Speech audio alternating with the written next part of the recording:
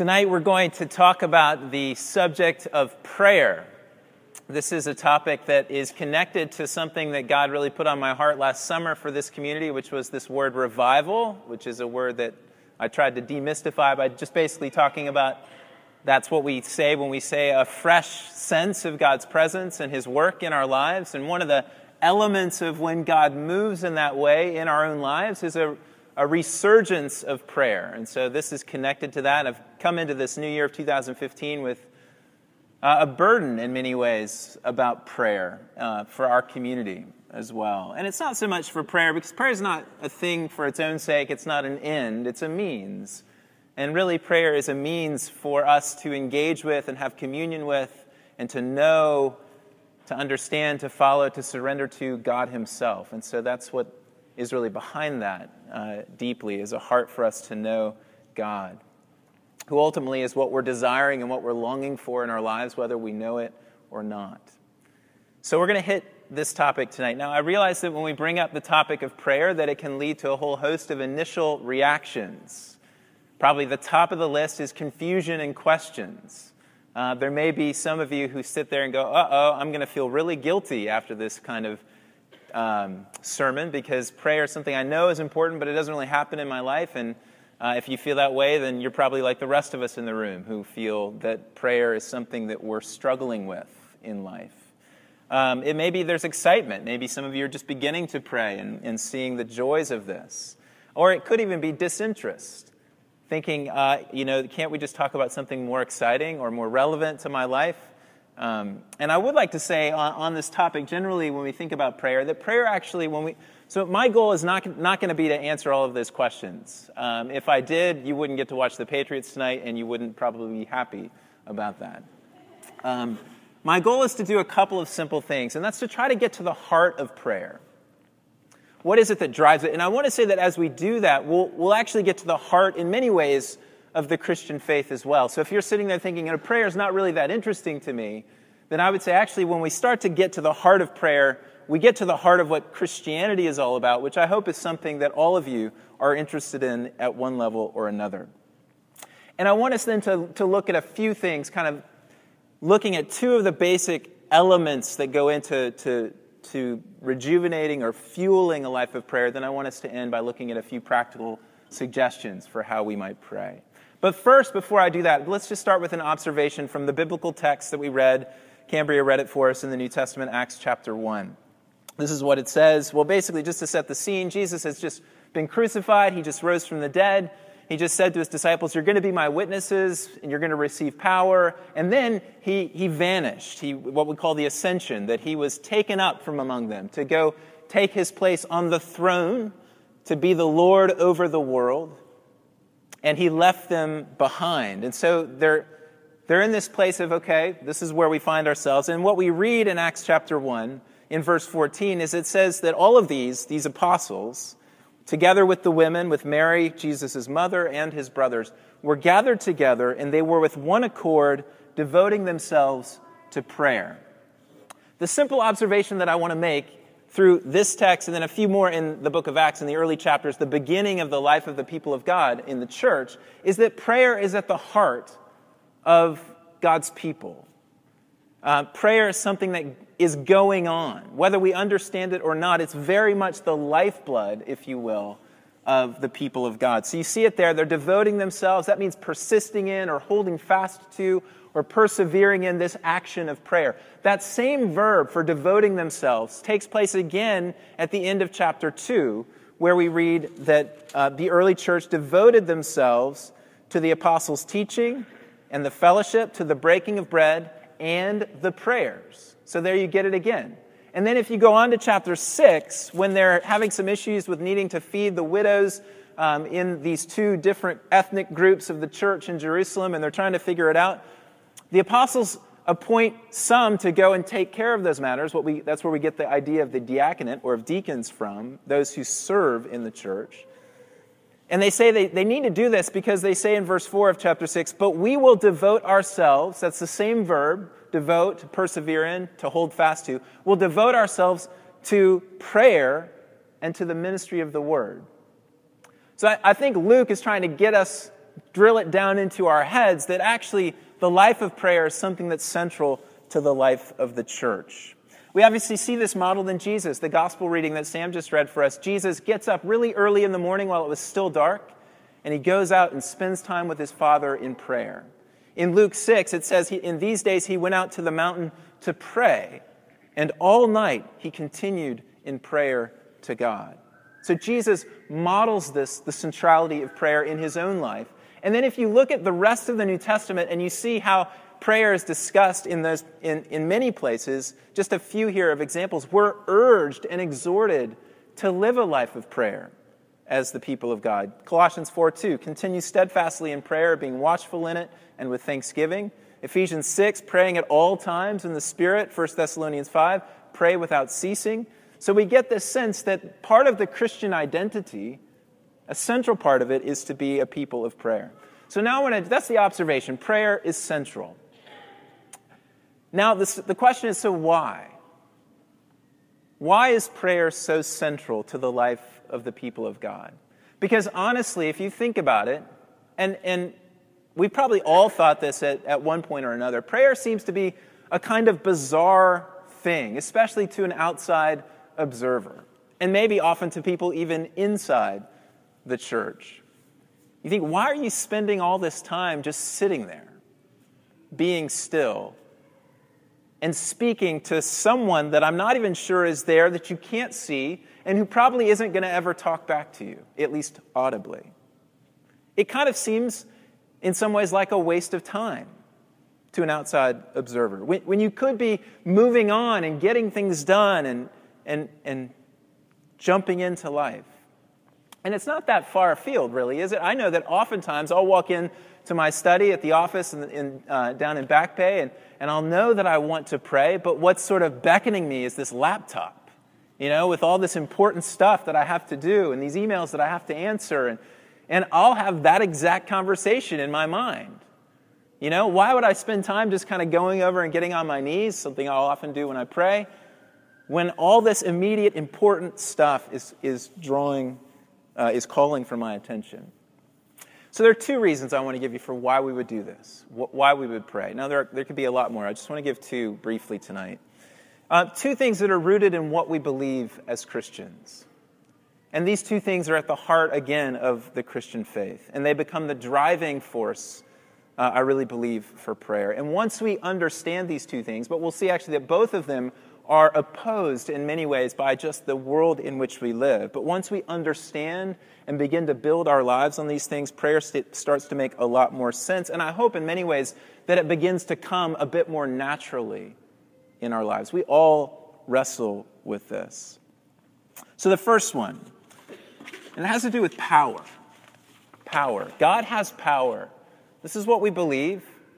We're a church that proclaims the resurrection of Jesus, that God actually, through his power, is making all things new, that he literally raised his son, Jesus, from the dead and brought him back with a new body into a new creation, and that he's going to do that with all of us. So we believe at the heart of the Christian faith that God has power.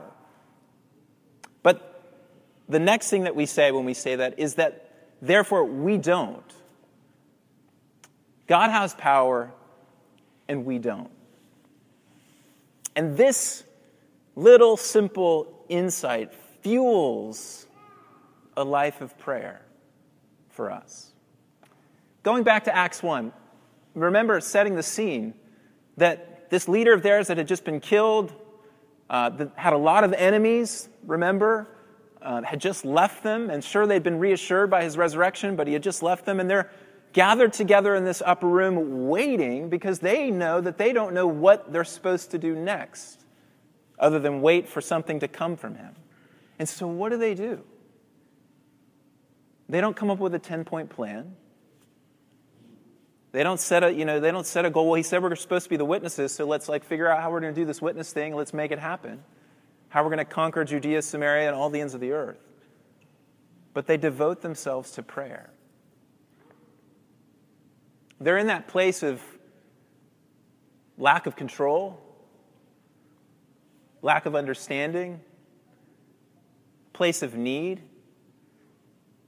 And so they devote themselves to prayer. They wait, they trust, they pray. And then God acts in chapter 2, and he sends the Spirit upon them, this powerful presence of God's own self coming to live and dwell in them, to empower them to witness. And then right after that, we read, they devoted themselves to the prayers. They continue to be in that place of waiting, of trusting, of surrendering.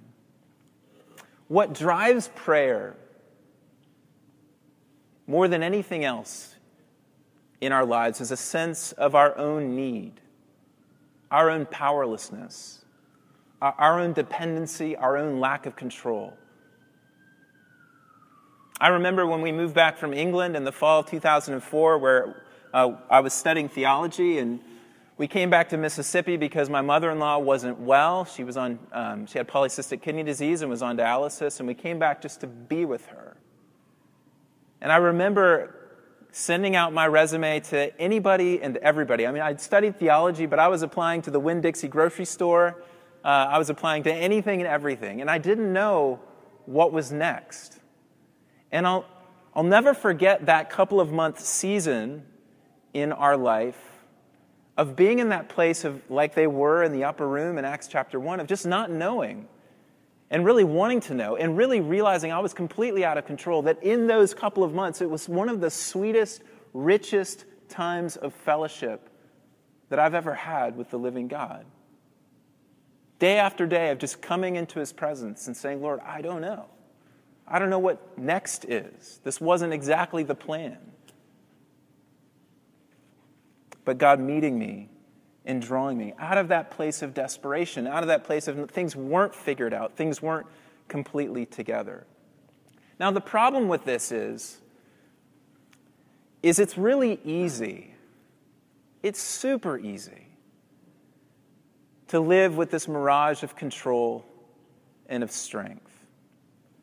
To think that we're the ones who are powerful and we're the ones who can make things happen. Reinhold Niebuhr said this: the human ego assumes its self-sufficiency and self-mastery and imagines itself secure. It does not recognize the contingent and dependent character of its life and believes itself to be the author of its own existence. An excellent book on prayer by a man named Paul Miller is called A Praying Life, and he said this. He said, one of the subtlest hindrances to prayer is probably one of the most pervasive. In the broader culture and in our churches, we prize intellect, competency, and wealth. Because we can do life without God, praying seems nice, but unnecessary. Money can do what prayer does, and it's quicker and less time-consuming. Our trust is in ourselves and in our talents. Our trust in ourselves and in our talents makes us structurally independent of God.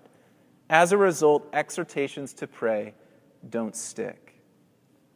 In 2006, when I was back in D.C. on a staff there at a church in Capitol Hill, we're connected as a church to the Anglican Church of Rwanda here in Boston. I'm actually ordained in Rwanda. We had a guest come from Rwanda, a Rwandan Anglican priest, and I'll never forget him. He was a wonderful man. His name was Deo, and his wife came, and they stayed with us for a number of days in our apartment in D.C. And I'll never forget him saying to me, Mark, you Americans do not know how to pray. And I think what he meant when he said that was exactly what Paul Miller was getting at in that quote that I just read to you. You know how to do everything. You have everything. You kind of think you can do life on your own. And he said, you don't really know how to pray.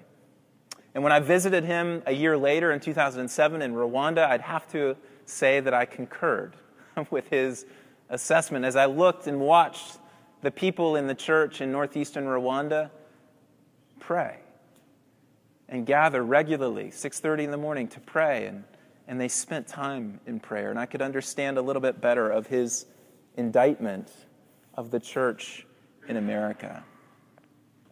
A prayerless life is a life of self-sufficiency at the end of the day. It's a life that says, I think I can do this on my own. This is a sickness that really does pervade our culture. And it pervades even at times the church. In Revelation chapter 3, Jesus says to the church, you say, I'm rich, I've prospered, and I need nothing. They'd grown into that sense of self-sufficiency. We're okay. Not realizing, he goes on to say, that you're wretched, pitiable, poor, blind, and naked. And then he tells them, come and get what you need from me. Get what you need from me. There's a grace that God gives to us as his children in moments of trial. It's often the case, and I know many of you could say, you could pull up a story from your own life right now in your mind, that when you encountered a health issue or a financial issue or a relational issue that was far bigger than anything that you could control, that somehow God used that to get your attention again, to draw you back to himself, to draw you back into his heart and his life. We see that all the time in situations where, the proverbial plane's going down and people stop and they cry out to God, even if they haven't ever done that in their lives. Or after people have made that through a situation they should have never made it through. I remember watching the movie Gravity, spoiler alert, but at the end when Sandra Bullock, gets basically out of space and lands on the water and gets to the beach, I remember that she just uttered this word, thank you, under her breath. That hadn't been a part of the story up to that point, but it was just illustrating that sense of, we know when we hit things bigger and deeper than us that we're crying out. So Jesus said, blessed are the poor in spirit, for theirs is the kingdom of heaven. Poverty of spirit is what drives a life of prayer because of the insight that God has power and we do not. Patrick Miller again said this, we don't need self-discipline to pray continuously. We just need to be poor in spirit. Poverty of spirit makes room for his spirit. So this is the first thing that fuels the question of power. Where does it reside? With God. And God isn't a God who's stingy. Jesus teaches when he teaches on prayer that he's like a loving father who loves to lavish and give good gifts to his children. So this God of power is also, this is the second point that fuels prayer, a person. A person who wants to be known and not an object who just dispenses things impersonally to people. In other words, Christian prayer in Christ is about conversation with this God and communication with this God. At its heart, it's fundamentally an invitation into this intimate relationship between the Father and the Son. That Jesus, we sometimes wonder, well, why did Jesus pray when we believe that Jesus was God himself living in the human flesh? Why did he pray? Because Jesus in his humanity was modeling for us a life of dependency and relationship with his Father. And so what is the word that he uses for God? Abba. This Aramaic word that implies an intimacy and a connection with this great being of God that doesn't get translated when people are writing in Greek. They keep this Aramaic word and it becomes something that the church is known for. And so Paul picks it up and says, when God pours his Spirit out into our hearts, he adopts us into his family and our spirit cries out, Abba, Father. That is, we've been invited into this relationship of intimate love and connection with the living, powerful God who rules heaven and earth. A God who himself is the great reward and the great treasure for our lives. Not the things that he gives to us, but he himself is the ultimate treasure. So the psalm we read tonight, God, you are my God. Earnestly I seek you. My soul thirsts for you. My flesh faints for you as in a dry and weary land where there is no water. This is David crying out to God. David, a man after God's own heart. David, one who wants to know and encounter and experience this God as a person and not just as an impersonal power or force or goods dispenser. And so we've been invited in prayer to come in. Prayer is the language. Prayer is the blood of this kind of relationship. We've been invited to know and to understand and to plumb the depths of who this God is and to experience a depth of relationship with him. Imagine for just a moment if your relationship with your spouse or with your closest friend, if you only talked to your spouse as much as you talked to God this past week. I mean, just run that thought experiment for a moment. And say then that week got multiplied over the next 20 or 30 weeks. Would you have a good relationship with your spouse? Or with that friend? It's the same dynamic that's at work in our relationship with our Heavenly Father, that as we draw near to Him in prayer, as we commune with Him, as we devote ourselves to this kind of language of love, this very personal language, that this relationship begins to bloom and to blossom. Every marital counselor will tell you that when communication breaks down in a marriage, the marriage is in great trouble. We've been invited into this deep relationship. God is a person to be known, to be explored, to be related with. Okay, so power and person. Now, a few quick things as we close in terms of how do we deal with our struggles, because we all struggle with prayer. How do we move into deeper communion with this person? How do we grow in our understanding of His power and our dependency and live that as a lifestyle? 3 things. 1, start where you are. I would really suggest this. Just acknowledge to God, maybe tonight, maybe after you've finished watching the Super Bowl, just take some time and say, God, I know how much I like to be in control. And I know how much I like to take care of myself. I know how much I like to be independent. Tell God what you're really thinking right now.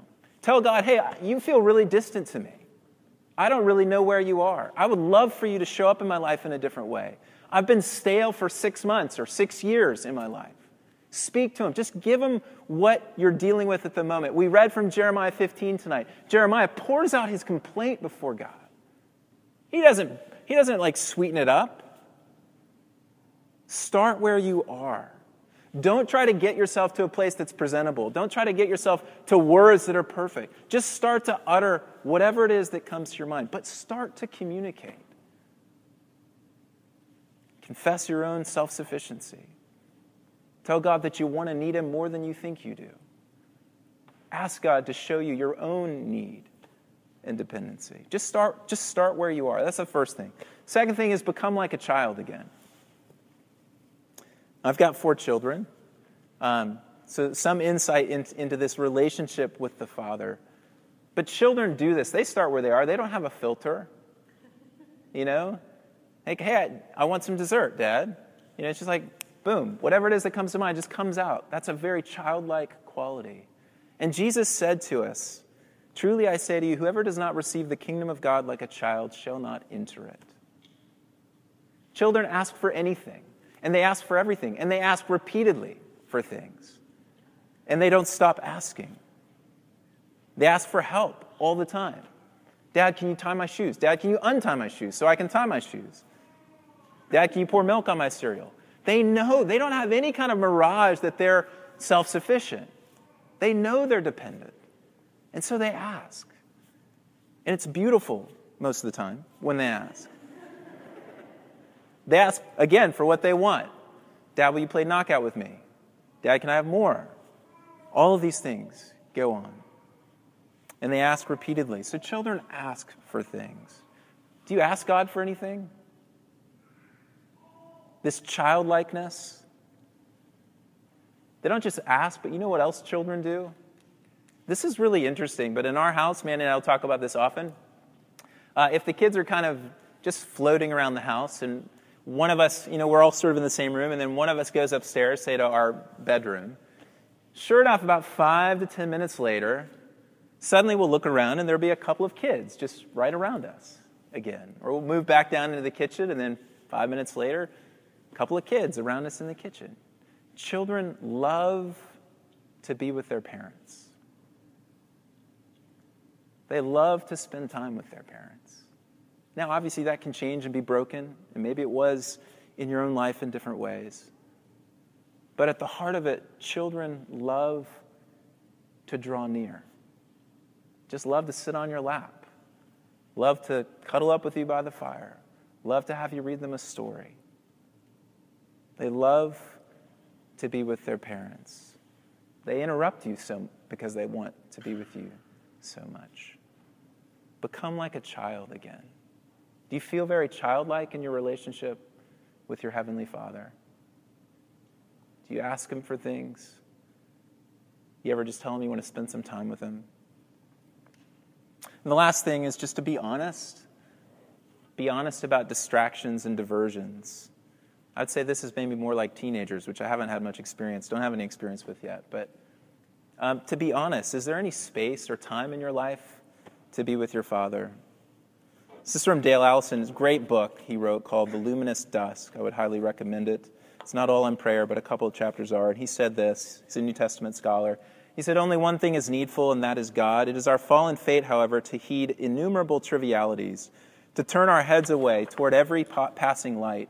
We are stimuli-seeking machines. The unhappy circumstance is such that it requires informed and sustained effort to ignore juvenile distractions and to enter that solitary state in which the ever-present one comes to be known as present, in which the one who always knocks at the doors of hearts can be heard." The email, the phone in your pocket, and so on and so forth. Be honest about distractions and diversions. Do you have any space where you can just say, "Hey, God, I'm here," in your life? Again, this isn't about prayer for its own sake, but deeply knowing our own need and deeply understanding that prayer is about relationship at its heart can fuel us into this place then of actually beginning to commune with God, beginning to converse with Him, beginning to know Him, beginning to understand Him. This loving, wonderful, gracious Heavenly Father who wants us to come and to be in His presence. We're going to talk about this some in neighborhood groups this week. It's all about the deeper end of being a people who know, who understand, who relate with God. This is why I would put to you the observation that we started with is there. They devoted themselves to prayer. Amen.